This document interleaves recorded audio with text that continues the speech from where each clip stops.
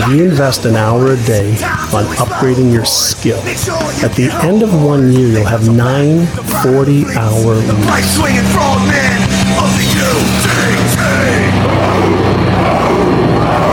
The Halo neurostimulation system will help you to push boundaries and to perform at your maximum capacity.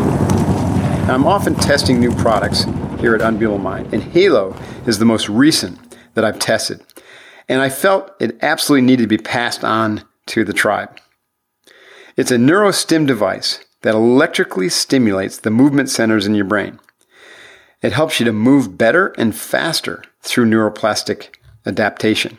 It's as simple to use as downloading an app and plugging in headphones and then sticking them on your head. Use it for 20 minutes and then you go do your movement or your workout.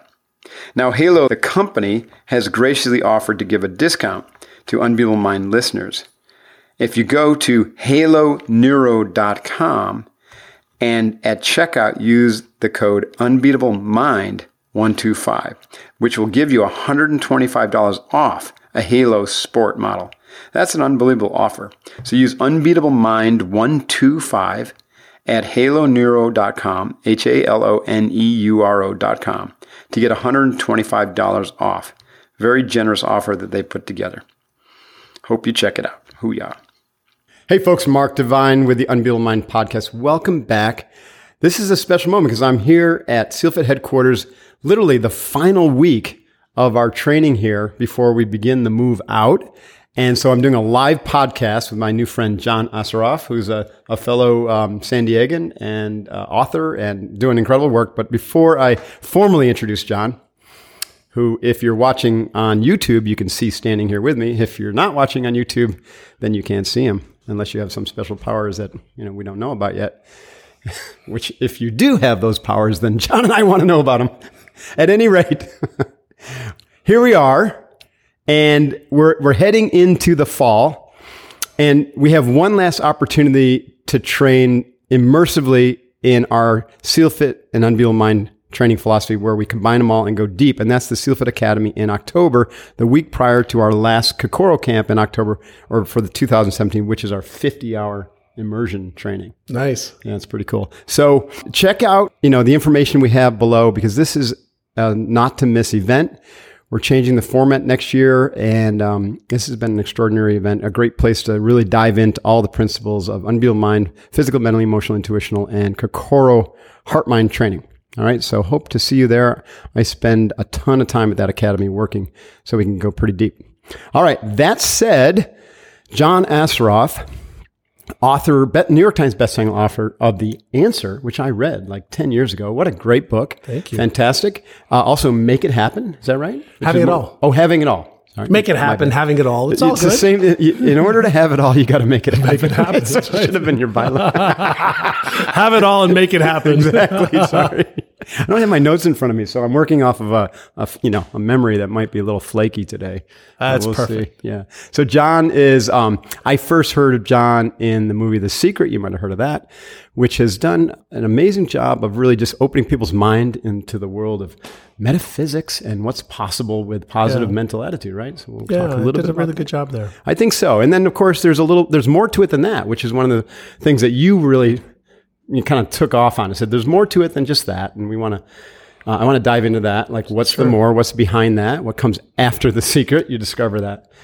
He's an entrepreneur, real estate guy. He's built businesses in digital software and internet marketing. And most recently, this is why it's so in alignment with what we're doing here in neuroscience, brain training, neuroplasticity, and really approaching it from what we would call the third quadrant, non-subjective, understanding the science behind it and how you can change it to affect your subjective experience of life positively, right? So welcome, John. Thanks so much for being here. Great to be here. Yeah, it's awesome to meet you. So I met you really in person. I knew about you for a long time, but I met you in person recently at the Pathfinders event in That's San right. Diego. Yeah, that was fun. That was a lot of fun. It was interesting because the night before, somebody had invited me to go to it. And I was like, what are you talking about? I'm busy tomorrow. And then I saw that you were on. And I said, oh my God, we've been trying to connect. Yes, we have. I said, I'm going to move my schedule around. And there you were. And you did a phenomenal job. And I just felt like we were kindred spirits. For sure. And so it was great to meet you. I don't know if you feel this the way I do, but I feel like there's a real sense of urgency to help evolve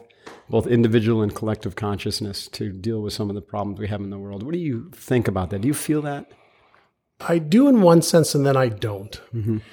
And so let me share with you the do part, the physical side of me wanting to help and to share and teach and to be a part of solutions wants the urgency. The other side of me that has been studying a little bit of quantum physics and the universe being here for as long as it's been here says everything's happening in exactly the perfect time, in perfect order. And so, I go back and forth between trying to speed things up and having that urgency and flowing and allowing things to happen.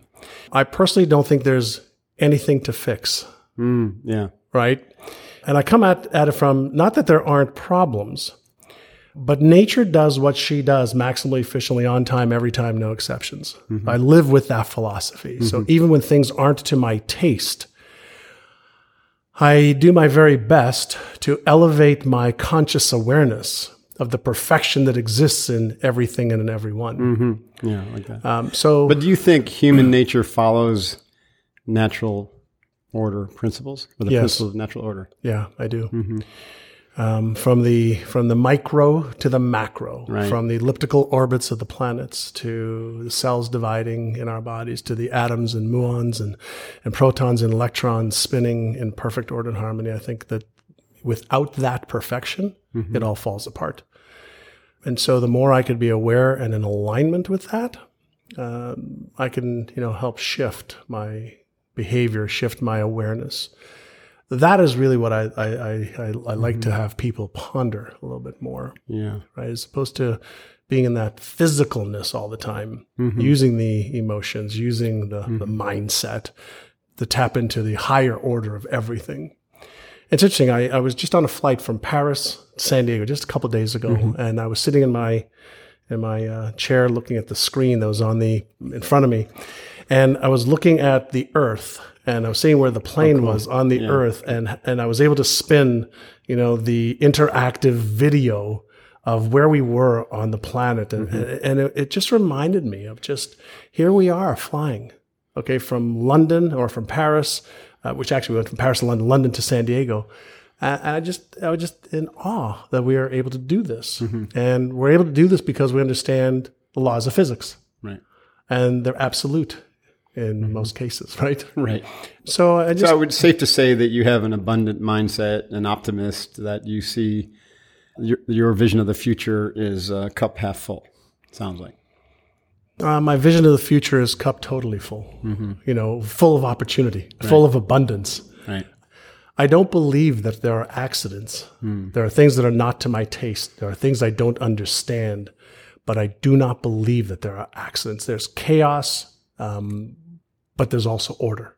What about, this idea that complexity, can only withstand a certain, level. It exceeds the level that created it. And so, there's a lot of people who think that we've exceeded the level from a complexity standpoint of the ability to constrain the forces of the industrial age paradigm. And so things are spinning out of control. And the challenge we have is that the technology is allowing violence to be projected so powerfully that it's almost created like an existential threat for the planet with nuclear weapons and, artificial intelligence, kind of outpacing our ability to understand it and to keep it the genie in the bottle.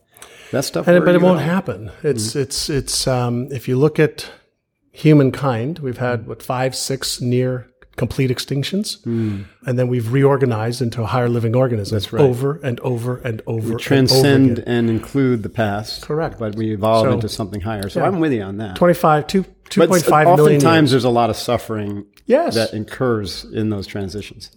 Yes. Not unlike the chrysalis, suffering and thinking is dying as it, correct. Converts to a moth or and nature butterfly. doesn't think twice about inflicting capital punishment. Right. Right. In nature, nature's for fuller expression and expansion of itself. Mm-hmm. And that's the spiritual realm of what makes us up.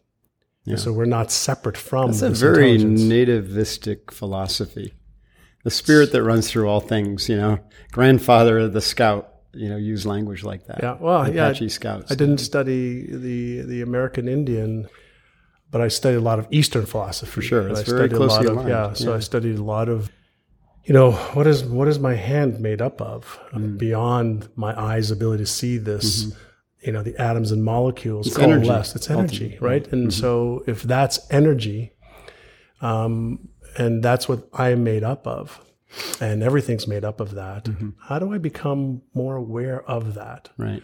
And that's probably why I got into understanding the brain a little bit more. Mm-hmm. And I like to think of the brain that's evolved over, billions of years of evolution is for me an electromagnetic switching station that allows me to tune in or tune out of different vibrational frequencies of energy, like tuning into a radio station of rock and roll is 95.5. Classical might be 98.2. I believe that we've been given this phenomenal brain without the manual of how to use it. But now we're finally in that new era.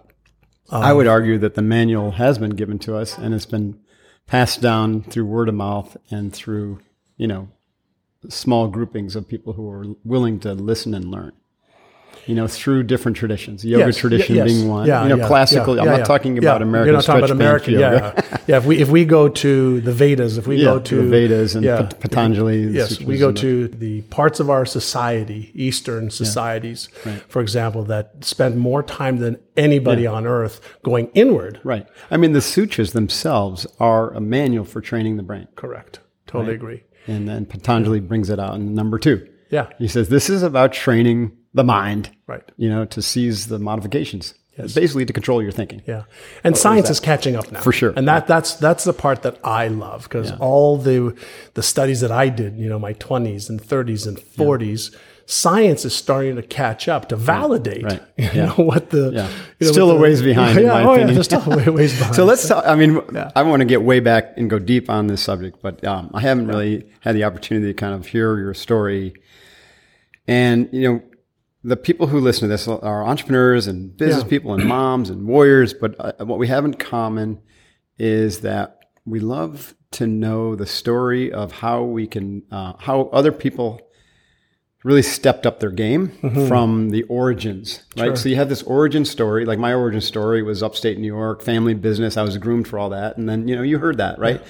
And then all of a sudden I woke up to the warrior in me. Right. What was your origin story? Where'd you come from? And then, what were your influences or mentors or wake up moments that, that kind of got you on your path? Simple. I was born in Israel, lived there until I was 5. Really? Moved to Montreal and was put into grade 1, not speaking English or French, speaking only Hebrew. And for 2 years I suffered, because I didn't know the language and having to learn 2 new languages. So started feeling inferior, insecure, not smart enough, not good enough at 6, 7, 8 years old. Accepted from a racial perspective, though? No. The area that we lived in were, immigrants from all over the world came to this one area of Montreal. Montreal was accepting immigrants in. Okay, good. By the time I was in, 12 years old, 13, 14, street gangs, drug selling, breaking entries, fights. No shit. Oh, yeah, massive, crazy. So 12 to 17, in and out of detention centers and got into a lot of trouble. Where were your parents during this time? At home. My father was a cab driver. Mother worked at a local department store sewing in the back. They were just busy making a living. Busy trying to make ends meet, complaining all the time that there was too much month left at the end of the money. And they fought a lot about, my father was a gambler and he went to play cards or the horses after he finished his taxi shift.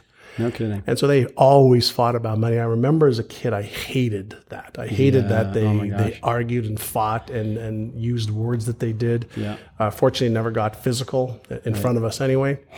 And I remember just hating that. And I got a job. I left high school at grade 11.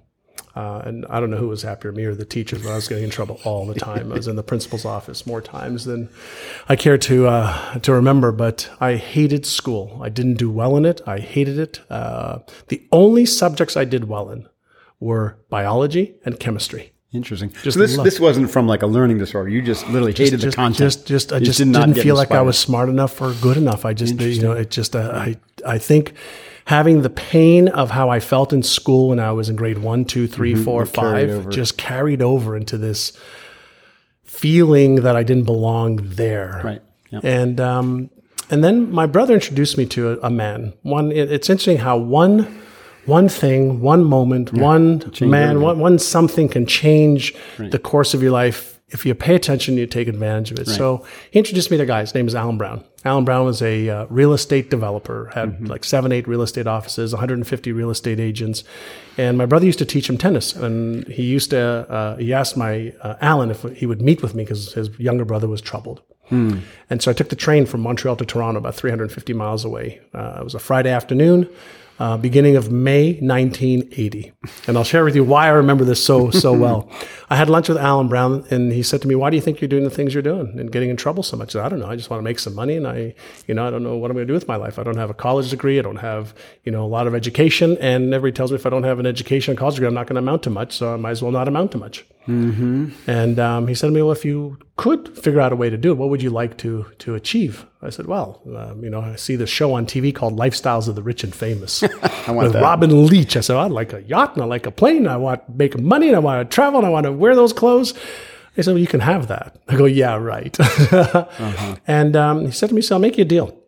He said, "Why don't you go home and write down everything that you would like to have?"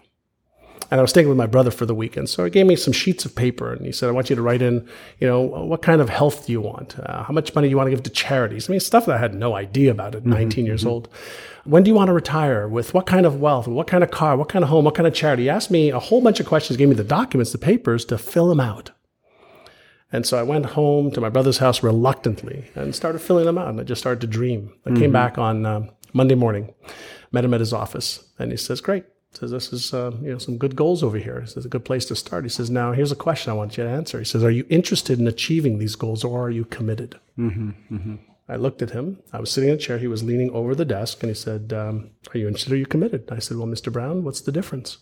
He said, "Well, if you're interested, you'll do what's convenient." He said, "If you're interested, you'll come up with stories and excuses and reasons why you can't achieve it." So if you're committed, you'll throw all those away and do the fucking work. Right. You'll become who you need to become. You'll learn what you need to learn. You'll develop the knowledge, the skills, and the habits to achieve that. Right. And I looked at him. I was like, "That's the shortest lesson in success that I've ever heard." Unbelievable. Interested awesome. or Boom. committed. And I'm getting chills talking about this because I remember looking at him and I remember feeling my heart beating faster than normal because it was like, wow. He says... He was challenging you. He was challenging me and I felt uncomfortable. Of course. And I said, "Mr. Brown, I'd be committed if I had somebody to teach me." And he goes, No. He says, "First, you've got to decide whether you are interested or you're committed." He says, "The teacher will show up." I said, "Okay, I'm committed." He says, "Good, then I'll teach you." That was May 3rd, 1980. On May 5th, 1980, I went back to Montreal, came back to Toronto. He paid for my real estate course. 5 weeks later, on June 20th, 1980, I graduated from Humber College with a degree to be able to sell real estate. He told me I owed him the money, but he would teach me how to make the money. And the reason I remember those dates so well, Mark, it was the first test I passed by myself without cheating. No kidding. In years and years and years. And did you find the subject interesting? Hard. Okay. There was a means to a possible end. Right. I was intrigued, in real estate, just because I had heard people made a lot of money in real estate, but I had no idea that taking that leap would result in learning sales, learning marketing, learning business, learning promotions, learning about self, learning about habits, learning about all the stuff that I needed to learn about. I didn't know what the path would involve. But I knew. By the way, that's one of the most incredible things about real estate as a profession, that you have to learn entire, both the tactical and strategic skills of selling real estate, but you have to also learn how to be the kind of person who has, who can engender trust and, develop rapport. And get the work done. And literally be disciplined enough to sit and make all the calls you need to make every day, and to literally drive toward a goal-oriented, transaction, but transformational relationships too. So it's amazing. Well, what was interesting the growth that can accrue in careers like that, especially starting out. I was really fortunate that not only did he take me under his wing, when I take me under his wing, he gave me an opportunity, and then he gave me some stuff to read and some stuff to listen to and some people to model in the office. Mm-hmm. And there was a guy, Dave, who sat across from me that wore the same Harris tweed jacket for a year while we were there. But Dave would be on the phones every day. And we had these sheets in front of us that said 15, 30, 45, 60, 75, 90, 105, 120. I'd go on all the way to 1,500 because it was 100 boxes, $15 to 1,500. And here was my task. Make 100 calls today. And make 100 calls today. And here's the script you had to memorize. So it took me 10 days to memorize the script. Hi, this is John Assaraf with Allen Brown Real Estate. We have somebody who's looking to buy a home in the neighborhood. Are you interested in making a move? Click, next call. Click, next call. I had to make 100 calls a day. Right. He says, you get used to making 100 calls a day and learning the script and rehearsing it like a New York play. Mm-hmm. He says, you'll become wealthy. I go, shit, I'm going to learn the script. So I studied the script. I recorded the script on a cassette tape. I listened to the cassette tape every day in my car, every day over and over and over and over and over and over and over and over again until I knew the script. And then he just kept giving me little additions to the script. If they say this, you say that. If they say that, you say this. So he taught me that you're going to hit objections. Here's the answer to the objections. And here's when to cut bait. So at 19, I started selling real estate. And in the first 12 months, I made $5,000 more than my father did driving a cab. I made $30,000. My dad made $25,000. No kidding.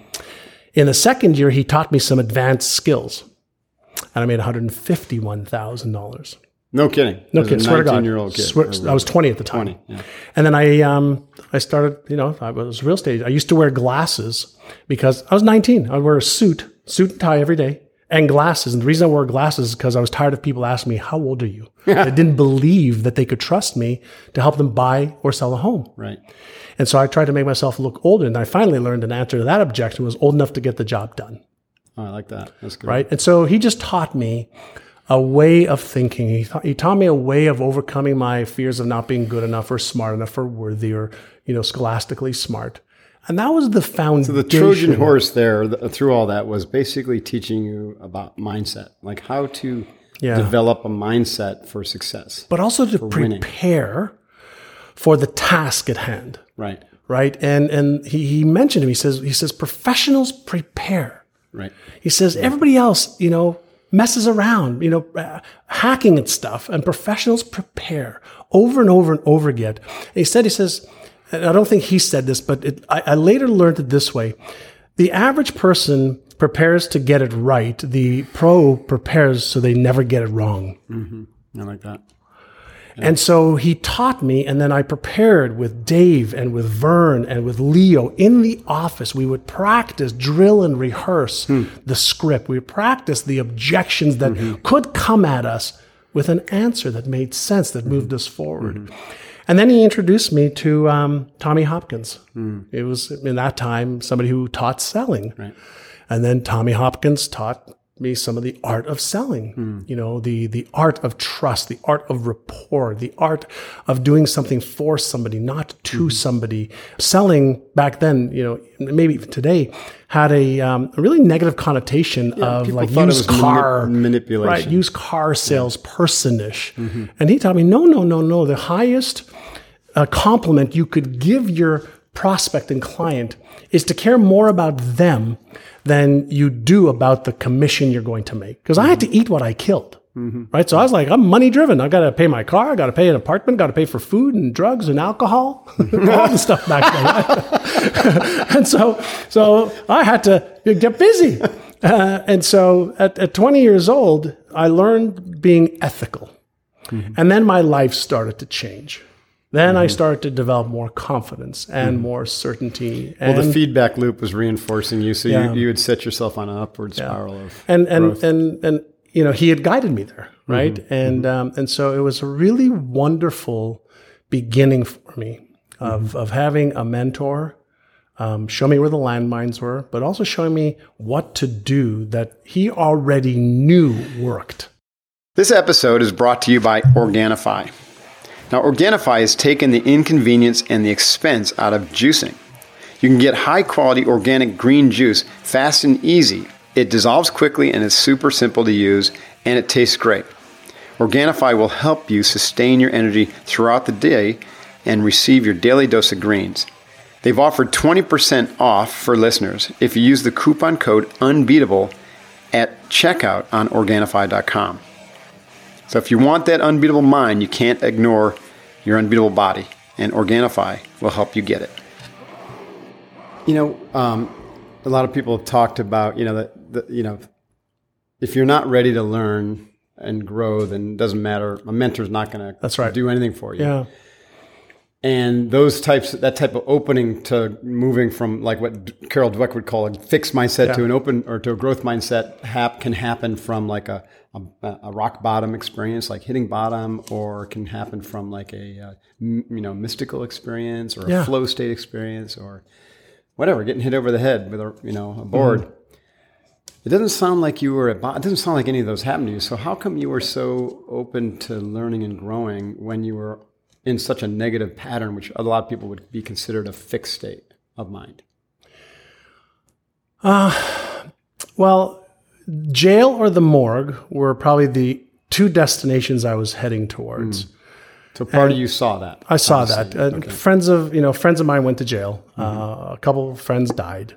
I had a very, very close run-in with the law on a drug deal that could have gotten me into jail for quite some time. And so I was scared shitless. But the pain of what my parents would feel was greater than my own pain, if that happened. I see.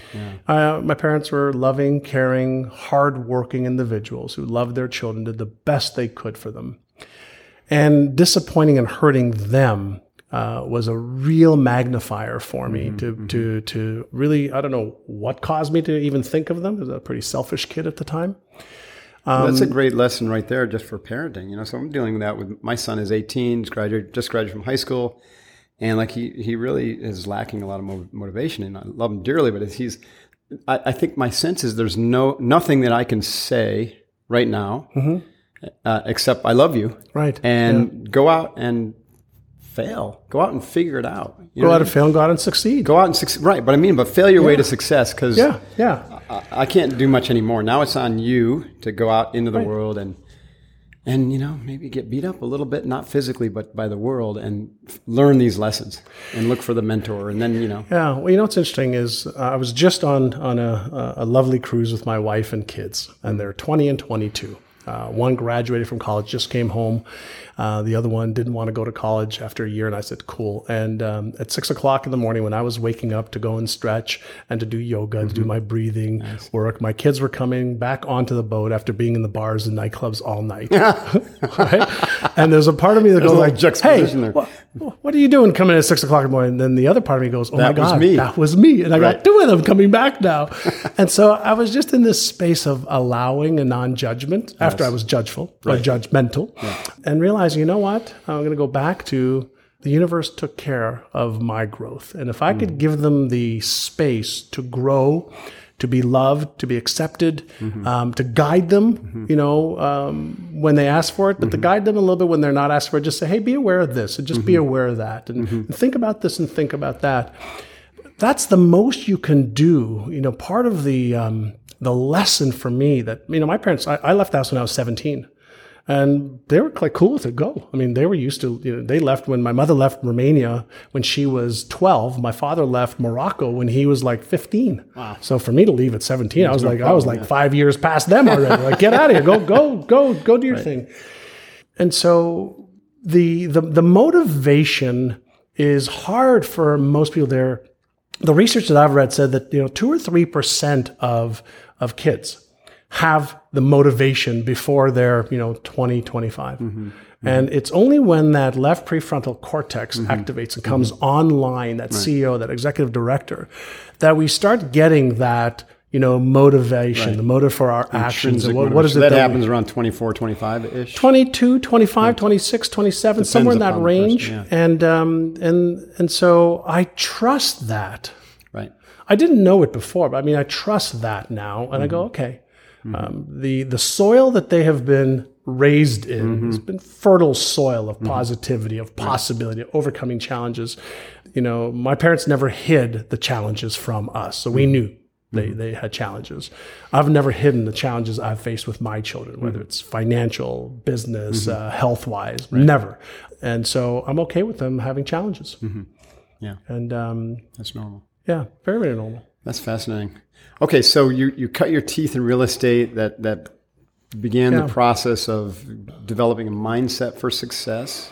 Mindset and habits. And habits, right? Mindset and habits for success. And I was taught another lesson that I'd just love to share with everybody is the power of an hour. And so my second mentor, Walter Schneider, very, very successful entrepreneur. He is still to this day the most successful sub-franchisor of any franchise in the world. No kidding. With about 10 or 12,000 RE/MAX offices. When I was 26, what's his name again? Walter Schneider. I think I met him once. Yeah, he's in Toronto, Canada. Dear friend of mine, and was my business partner in RE/MAX of Indiana. Okay. But when I was 26, the opportunity arose for me to buy the franchising rights for RE/MAX of Indiana with Walter and Frank. And Walter said, listen, he says, if you invest an hour a day on upgrading your skill, at the end of 1 year, you'll have 9 40-hour weeks. At the end of 2 years, 3 years, 4 years, you'll be so far ahead of the competition by 1 hour a day. Whether you read a book, practice your craft, it doesn't make a difference. But upgrade your marketing skills, your sales skills, your management skills, your finance skills, your lead, whatever it is. If you invest an hour a day and you commit to that, not 5 days a week, 7 days a week, he says you will be able to basically write your own tactical skills as opposed to like an hour in the gym or, you know what I mean? Yeah, but even an hour in the gym, if you were to apply it anywhere, an hour meditation, an hour in the gym, an hour walking, an hour running, an hour climbing, an hour reading, an hour on anything is 9 40-hour weeks. Like we can get good. If you and I said, hey, let's get good at sewing. If we spent 9 40-hour weeks, we'd get better at it, a lot better. Well, imagine doing that for 2 years, 3 years, 5 years. And a lot of people are thinking a lot of the short game versus the longer game. Right. And it's interesting, when I was in my 20s and even in my 30s, it was the short game, 3 months, 6 months, 1 year. Yeah. It was hard for me to see when I was 20 what things would look like when I was 30 or 40 or 50. Now I can see to 75. I'm 55. I can see to 75. I can see to 85. I can see to 100 now. Right. And I'm playing the long game now. I'm playing the short game, obviously for health and spiritual and all that stuff. But the longer game is more important to me to develop the mindset habits, the emotional habits, the physical habits that gives me the best chances of success later on in life too. And so habits are what drive behavior more than anything else. So your beliefs will drive the habits then drive you. And so a lot of the stuff that I'm fascinated with is, are there mental habits that you can get into that are constructive instead of destructive, empowering versus disempowering, inspiring instead of expiring? Right. And so it's we have some very similar vocabulary, and I teach a model called SEMP, S-E-M-P, which is spiritual, emotional, mental, and physical. Nice. Yeah. And so, are there spiritual habits that empower you? Yes, there are. Are there emotional habits that can empower? Yes. Are there mental ones and physical ones? And the answer is yes. Well, why not start with those? Right. Why not start with those?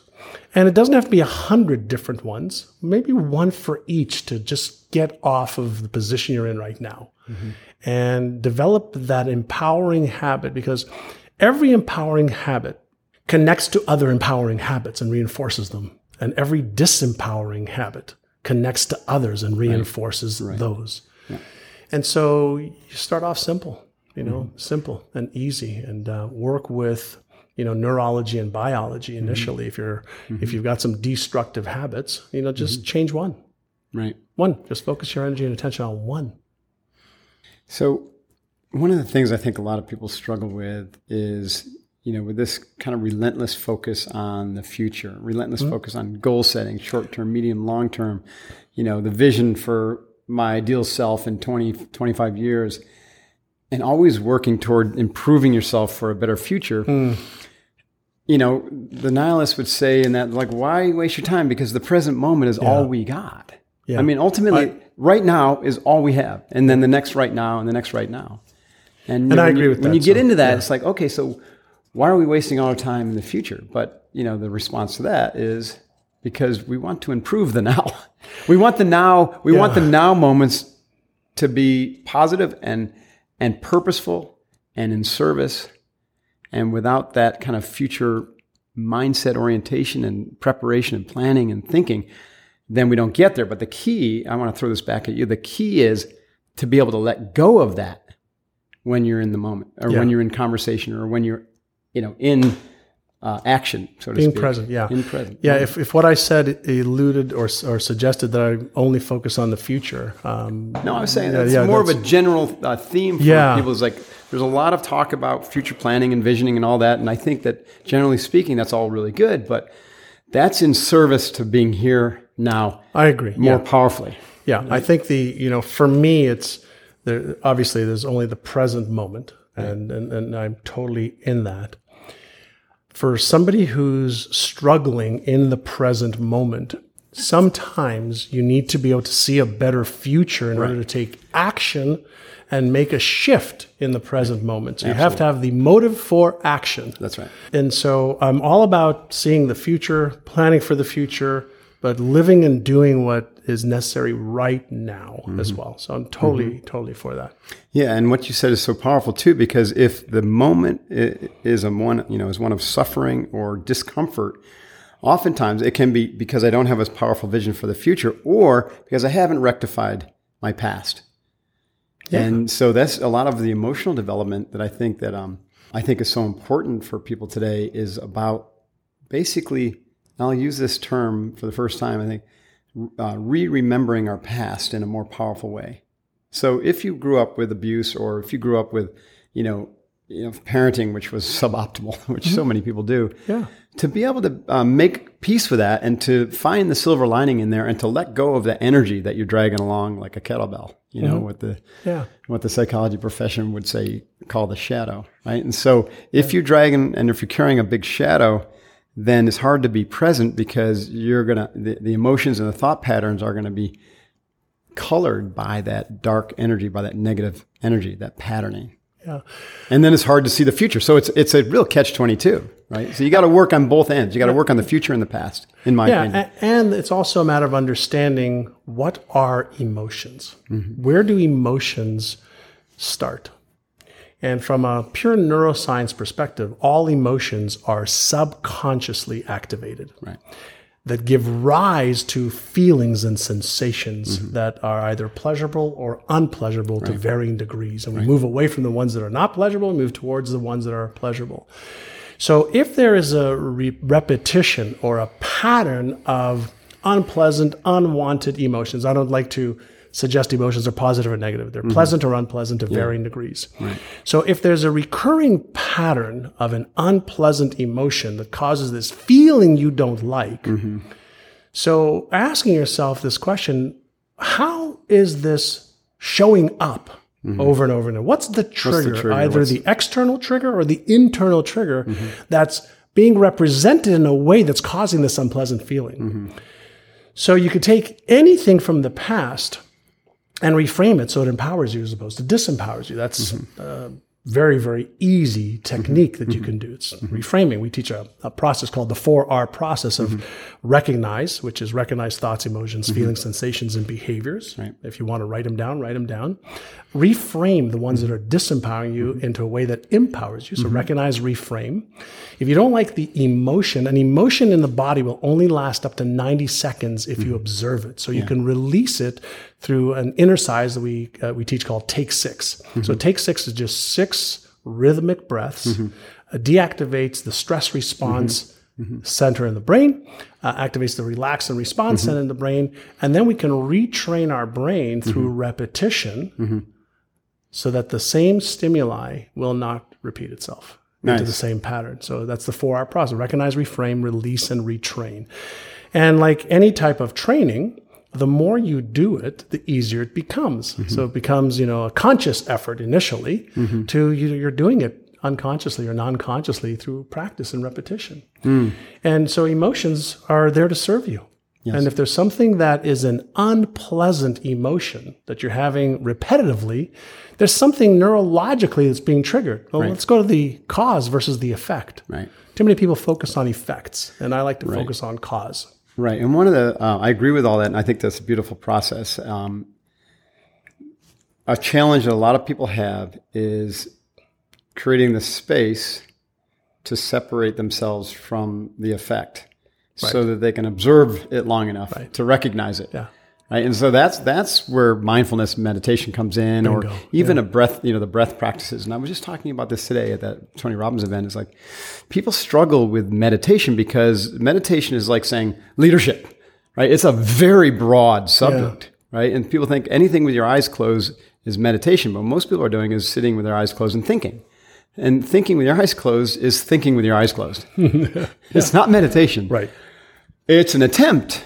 But there is a very specific, process. And the first step to being able to meditate or get to the point where you can recognize those patterns that you talk about is to learn how to concentrate deeply, to develop your mind. And this is like the Navy SEAL principle, to sharpen your mind so you can concentrate for a long period of time on one thing. Right. And breath is a great thing to concentrate on. And then in that, because you're concentrating on that one thing, and you're looking at that one thing, suddenly you can notice when other things intervene or interfere. Yeah. Guess what those look like? They look like thoughts and emotions that don't belong because you're concentrating on that one thing. And one thing can be a Bible verse. It can be your breath. It can be a mantra. Yeah. But concentration precedes mindfulness and, being able to separate from the thought. You got to be able to focus on that one thing to create space so that you can run the simultaneous mind where now you're looking at the thoughts and you instead of being the subject, they become the object. And then you can work with them. And you observe. You observe them. Yeah. Right. And I do a variety of different practices for myself. And so there are some, mornings or afternoons or evenings where I'll actually be mindful or aware of where are all my thoughts going right now. Yeah. Just observe them. No judgment, so no blame, no shame. Just sit. Watch. Other time, and I do them open eye, closed eye. Yeah, okay, so open eye doesn't matter. Soft gaze, you're just sitting there watching. Just observing, yeah. Where is your awareness seated in your brain headspace when you watch your thoughts?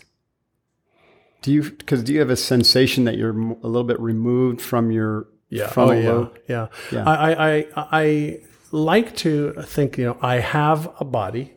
I have a brain, I have thoughts, I have emotions, I have feelings, I have sensations, but I'm not them. Yeah, so no differently than looking at an artist painting. Right. I look at it like somebody is painting in front of me. You can be first person or third person. Right. And even when I do my visualization practices, I do first person, third person. Right. So thinking would be first person, but watching your thoughts come and go is third person. Yeah. And so to situate yourself in a third-person perspective, that's a skill in and of itself. How do you train that? The same way you train becoming a Navy SEAL. Right? The same way you train your bicep muscle to get stronger. The same way you train your cardiovascular system to get stronger. You keep challenging it. You keep practicing. And you don't get it right all the time. There are some days that I've got this monkey mind, and then I just got to step away and then come back again. I say, okay, hold on a second. This pattern is something I need to interrupt. And through practice, like right now, if I close my eyes or even keep my eyes open, and at this pace we're going right now, I'm already in a mindfulness meditative state, for sure, right? Where I'm that's like connected. State. Yeah. And but if I close my eyes, 2 breaths, 3 breaths, I'm gone. I'm like, I'm not in this body. I'm like out, checked out. Body's here. John's gone. Who am I talking to? John's gone. But lips are moving. John's gone. He's surfing the universal waves. That's awesome. But that comes from practice. It's no different than somebody who's practiced a martial art. Whether they, if they practice on a consistent basis and somebody attacked them, they would be unconsciously competent in knowing how to meet that threat. right? And the more you practice, the easier it becomes. And that's the thing that I think is missing from a lot of society today. Right. And we, like my kids, they're awesome young men. We also, talk about, they suffer from affluenza.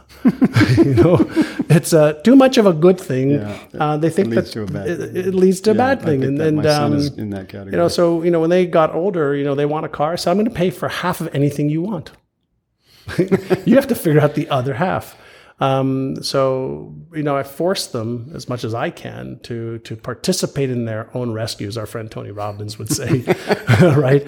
And, but I want to teach them that whether it's business success, health success, financial success, relationship success, spiritual success, you've got to not just, practice, but you've got to practice the right things in the right order at the right time. Right. Yeah.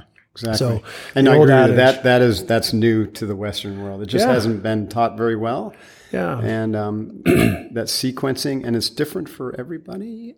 You know what I mean? Like if I take one of my Navy SEAL friends and who's got a lot of experience with concentration training, well, I can go a little bit quicker with them and maybe introduce, something else right away. And also a lot of visualization training. But the mind does need, does follow that kind of sequence from the outer to the inner, right? It'll follow our brains are a predictive organ, right? So they're consistently bringing information in, but then projecting information out and trying to predict what's going to happen, all the time. And so we're projecting out onto the world, the patterns that already exist in our brain. So we don't see the world as it is. We see the world as we are, and we're reflecting it. But when we're talking about 100 billion cells with trillions of things going on in our brain at any given time. There's a lot of noise in there, 50,000 thoughts a day, trillions of bits of activities and information is going to create a very, very active mind. So to learn how to calm that down and control it versus it controlling you is a practice. Right. And the good news is you've got an entire, army, or Navy, in your mind that if you can get the troops working together, it is mega powerful. But if you don't, they'll run the city rampant, And so we in our society in North America, we really haven't taught people the power that resides within them. Yeah, not until recently. Now there's it's just starting to come on. And what we're doing. And that's why the brain training stuff is so good, and the mindfulness is so good, and the meditation is so good, and the visualization is so good, and the all the self-talk stuff is so good because we're starting to really put more emphasis on utilizing the tools that we have, for the betterment of society, mankind, and each other. This podcast is supported by Qualia, brought to you by the Neurohacker Collective. Qualia is a nootropic, that's a brain supplement essentially, that will help you reach your full potential cognitively. Now, I love this product. I use it every day, and when I run out, I feel like I'm, maybe missing out. When I take the Qualia, I'm able to think more clearly, and I feel more focused and engaged. It really also helps me when I'm tired and overwhelmed get back into my game. I think Qualia is a breakthrough product, and the ingredients are all extremely high quality, and they cover a broad spectrum of neurological capacities. So you're going to have to check it out and research it for yourself, but the best way to do that is to actually try it. And Qualia, the team over there, has offered you a 15% off the price of a monthly subscription. That is awesome. I mean, that is extremely generous. So if you want to get 15% off and try out Qualia, then go and get a monthly subscription. Just try it out for a couple months using the code UnbeatableMind15R. Don't forget the R. UnbeatableMind15R. And it's sold at their website, neurohacker.com. neurohacker.com. Neurohacker.com. Use the code UnbeatableMind15R to get 15% off that monthly subscription.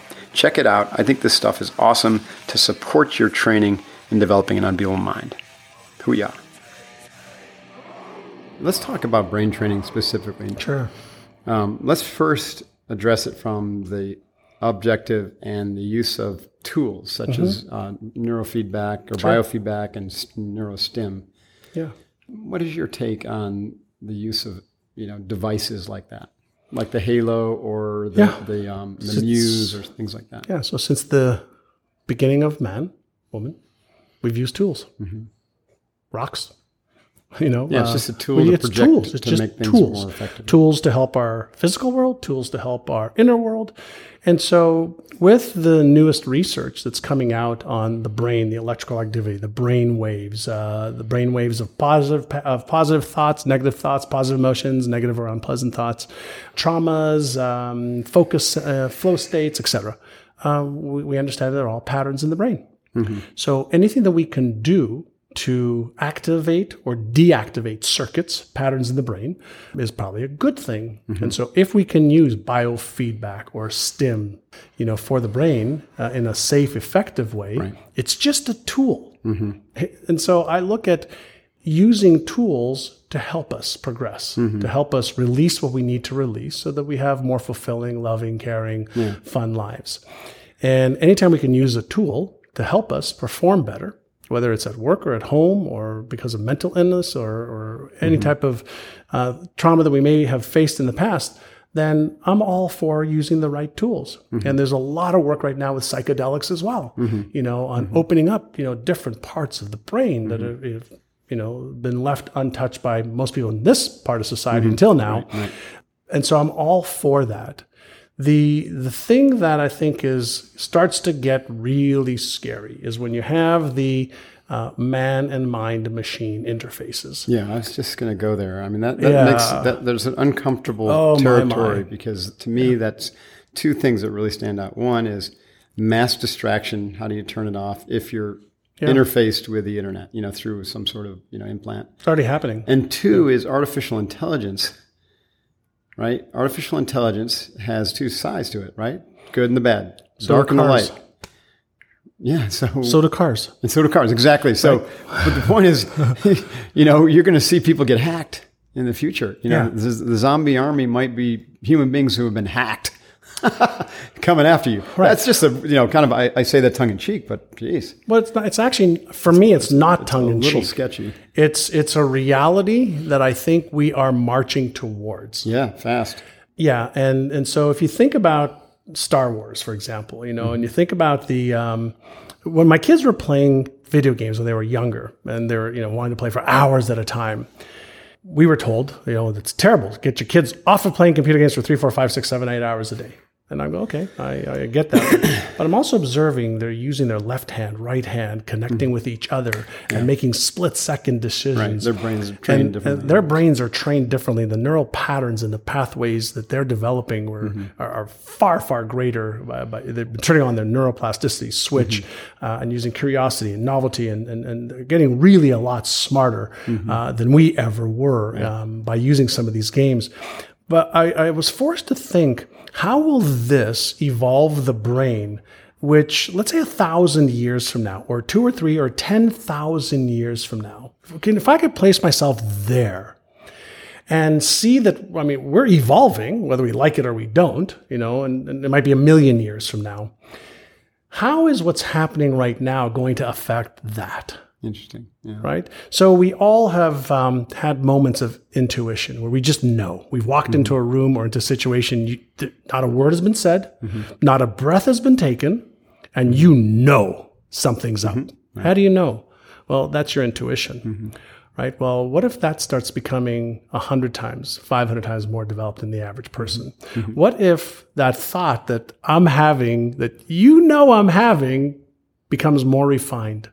Right? In the craft and specialty you come from, you have to rely on that. Absolutely. Right? And trust it. Right? Therefore it develops. And therefore it develops. I'm getting chills right now. Yeah. Well, what if everything that's happening right now with AI, what if everything that's happening with the gamification, with the games, what if all of that is part of the evolution? Yeah, I get that when it comes to like virtual reality. I can see how virtual reality developing. I was just talking to a young lady this morning who wants to develop or help, develop like a matrix style construct or a holodeck, What if we're in one already? Yeah, we could be in one. In fact, we are 18 months away. Mathematically, it's impossible.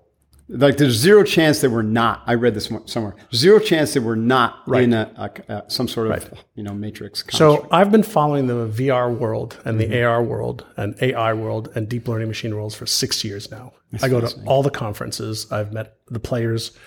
We are 18 to 36 months away from us having virtual reality goggles that are as real as yours and my discussion in front of each other right now. So it makes you feel the experience is just as real as it's just as real. So how do we know, right? How could we be so arrogant as a species to think that in our 2.5 million years on this little blue planet, that there isn't a more advanced species that's, let's say, 5 million years in the making, right? On their planet, in this galaxy of billions of stars and in billions of galaxies. Like, how could we be so arrogant to think that?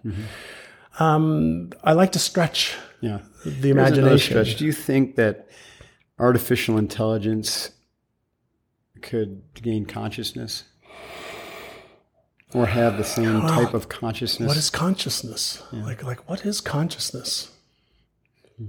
I mean, that's a really good question. What is consciousness? Beyond my pay grade to answer that question. Yeah, it's like, what is consciousness? The awareness that you and I are talking right now, the awareness that, my feet are touching the ground right now, that my hands are like, what's consciousness? Well, partly is life force infused with intelligence, and so you take away that life force, consciousness goes away. Says whom? It goes away from this physical form. Great. And then back to what? That's a good question. Right. So if we are energy, and energy, one of the laws of energy is the transmutation of energy from ice cube to water to air, ether, gas to H2O, right? And recirculates back into it. So, you go back to sperm and egg combining 26 multiplications, but what was it before? Energy, right? Just energy. We come from the centers of stars. Right, but where do the stars come from? From the Big Bang? Great. Where did the Big Bang come from? So you can just keep going down that rabbit hole. And I think that I don't believe that I will ever die. My body will, but I won't. And I'm not saying I as John. Right. I'm not saying I as the voice you're hearing. Awareness that's within. Yeah. So I've got a little different construct, mental construct of what we're experiencing right now. And in the world that I play in myself, there are no accidents in this universe. There are lots, like I said before, there's lots of things I don't understand. There's lots of things I'm unsure of, unaware of, but there are no accidents. Interesting. Man, I wanted to get more into the Brainathon and the things you train. So let's talk about that for a little bit. We've been going for a while. And, I need to hopefully we got some good stuff here. This is really interesting. And these rabbit holes. I love it. I love this stuff. Yeah. It's really fascinating to me. What is like the top 3 things you seek to train with your NeuroGym and through the Brainathon? Like, what are the really most critical elements when you approach a client or someone who engages with you? Number 1 is that you have a brain. You're not your brain. And you can mold it and you can train it. It's there to serve you. Yeah. It's there to serve you. So whether it's your mindset, your attitude, your perception, your beliefs, your habits, you can train them to be stronger. Right. I coined a term a couple of years ago called inner size. I like that. Right. And so exercise trains your cardiovascular system, your lungs, your muscles. Inner size trains your neuromuscles. Right. So can you develop a stronger sense of self-worth? Yes. Can you develop more self-esteem? Yes. Can you develop your sense of confidence and certainty? Yes. Can you develop empowering beliefs, which are neural structures? Yes. Can you develop empowering habits? Yes. These are all neural structures. Most people don't know how to do it, but we can strengthen them. Then we go to emotions. There are only a few core emotions: happiness, sadness, love, contempt, disgust, shame. But those are biofeedback mechanisms that is there to keep you safe. Your number 1 priority of the brain is safety first, energy conservation second. So anytime you're doing something out of your comfort zone, you are going to meet resistance. That is neurological and biological resistance. Most people move away from that. People who learn how to get through it win bigger games. And so the first thing I want to share with people and teach them is that you can strengthen your neuromuscles to achieve more of the goals and dreams that are just goals and dreams right now.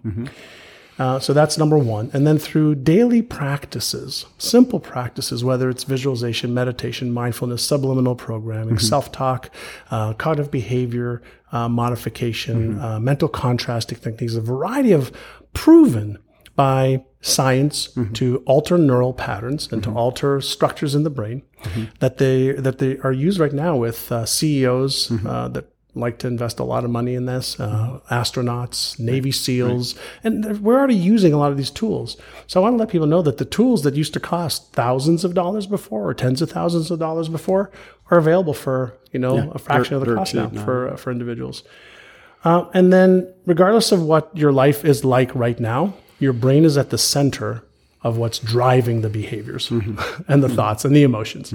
And so if it's your brain and we have better tools for helping you use it better, when would now be a good time to learn how to do it? Yeah, now. Right? Now. Like you got yourself the most sophisticated tool in the universe. Right. And so why not use it to be happier, to be healthier, to be more compassionate, to be more loving, to be more kind, to do more good in the world, to enjoy your life more, so that when your life is over, right, as we know it right now, you can pump your fist and go, what a fucking great journey that was. As opposed to going, that was so average, that was so ordinary. So lame, And so everybody who's listening right now has the ability to make a decision, to be committed instead of interested. And say, I want to get better at this. I know if they're listening, then they already have that. They're likely committed, but everyone's looking for a tool and an idea or a pathway or an inspiration to kind of deepen that commitment and steer them in a new direction, even if it's 1 degree new. Or move them in the same direction faster. Yeah, exactly. I've often said that if you want to, if you want to know why things are the way they are today in your life, look at how you were thinking 5 to 10 years ago. Oh, yeah. And if you want to see where you're going to be in 5 to 10 years, look at how you're thinking today. Yeah. Right? Yeah. So if you don't like where you are, then check into your thinking. And if you want to be different, like you said earlier, if you want to have a different life in 5 to 10 years, then override some of the patterns that got you where you are. Unless you like them, keep them, but amplify them. So amplify the good and override the negative. But be clear about where you want to go directionally too. And that's a whole different subject. That comes back to the why. When we start talking about why is it important to have a vision, why is it important to have goals, there's brain-based reasons why. That's right. We know why. They're an attractive force, right? So you need to, it's like the target out there. We use the term in the Navy. So you got to know where you're going to point your weapon. And if your brain is your weapon, it can go all over the place. And these tools will literally whipsaw you all over the place unless you know where to point them. Yeah, you can use waves to surf, right? Or you can get beaten up by them. Right. Your choice is, are you going to learn how to surf? Exactly. Are you going to learn how to surf? I love that. So what's the Brainathon? Because I saw that. Your company's NeuroGym. Yeah, myneurogym.com. Myneurogym.com. And what's the Brainathon? The Brainathon is something that I came up with 5 years ago, where I invite some of the top brain researchers in the world from, whether it's Harvard, Oxford, Princeton, Yale, wherever the best brain research is happening, that is applicable to our day-to-day lives of how to think better, how to let go of emotions that don't serve us, how to change habits, how to be more creative, how to a lot of the stuff have more focus. A lot of stuff we talked about. And I brought brain experts together every year. And so it's not just you teaching, not just me, it's all these other experts. I usually have 5 to 7 other brain experts. That sounds like our annual summit where we bring in subject matter experts from a variety of topics covering our 5 mountains. Yeah, and so we do a free web-based training for usually 6 to 8 hours of, one speaker after another. Plus, we bring clients of ours that are using what they're learning on the Brainathon to transform their lives. And so, we've got one coming up. And I'd love to invite your followers to join us if you'd like. I think they would love that. So it's the training itself is free. I imagine you ask for email and that kind of stuff, right? If people want to take a look at what's going on, I think we've set up a page. I think correct me if I'm wrong, it's brainathon123.com / Mark Divine. Yeah. MarkDivine. Yeah. Brainathon123.com / Mark Divine. Okay. So people can go there, and that'll be in the show notes too. Yeah. And they can go for free. Come for an hour, come for 2 hours, come for the whole day. We'll have about 125,000 people from around the world. So if they go to that URL, will they sign up for an actual day, an actual event? Yeah, it's an actual event that they can watch off of their computer or cell phone. If they miss the event, would they get to watch a recording of it? Yeah. Oh, that's cool. Well, thanks for that offer. We'll make it available for them for free. They'll be able to find out some of the brain training tools we have and fascinating stuff. Yeah, thank you very much. Awesome, John. Thanks so much for your time today. You're welcome. It's a pleasure. Awesome stuff. I look forward to more interaction with you. Yeah, it'll be fun. Yeah. Hoo-yah. Awesome, guys. Thanks for your time today. Unbeatable Mind Tribe, SealFit Tribe, you rock. Remember, your life depends upon how you think. So start thinking with an Unbeatable Mind. And use the tools and check out John Assaraf at myneurogym.com. Till next time, train hard, stay safe, and focused. Hoo-yah. Divine out.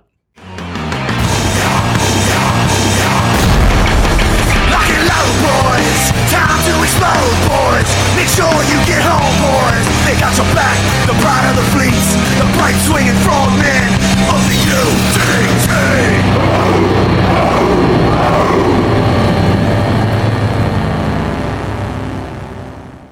When facing a family law matter, it can feel like an overwhelming and never-ending court process. It's vital to know that things will look better on the other side if you hire legal counsel with the skill and compassion to help. At Stengy Law Firm, we represent clients in difficult family law matters every day. Visit FamilyLawRepresentation.com to schedule your consultation. That's FamilyLawRepresentation.com. Stengy Law Firm, here to help you rebuild your life. Stengy Law Firm has an office in Wichita. Kirk Stengy, 120 South Central Avenue, Suite 450, Clayton, Missouri. So, you've got an idea for a business. The store of your dreams. There's just one thing to figure out. Everything. That's why Shopify's all-in-one commerce platform makes it easy to sell online, in person, and everywhere else. Sell on social media, source products with an app to get that first sale feeling. It's the only solution that gives you everything you need to sell everywhere you want. So when you're ready to bring your idea to life, power it up with Shopify. Sign up for a $1 per month trial period at shopify.com/listen. Every day, we rise, challenging ourselves to work for what we believe in. At U.S. Border Patrol, protecting our borders is more than a job. It's a calling. Agents answer the call, working together to keep our country and communities safe. If you're ready for a new mission, join U.S. Border Patrol and go beyond. Learn more at cbp.gov/careers.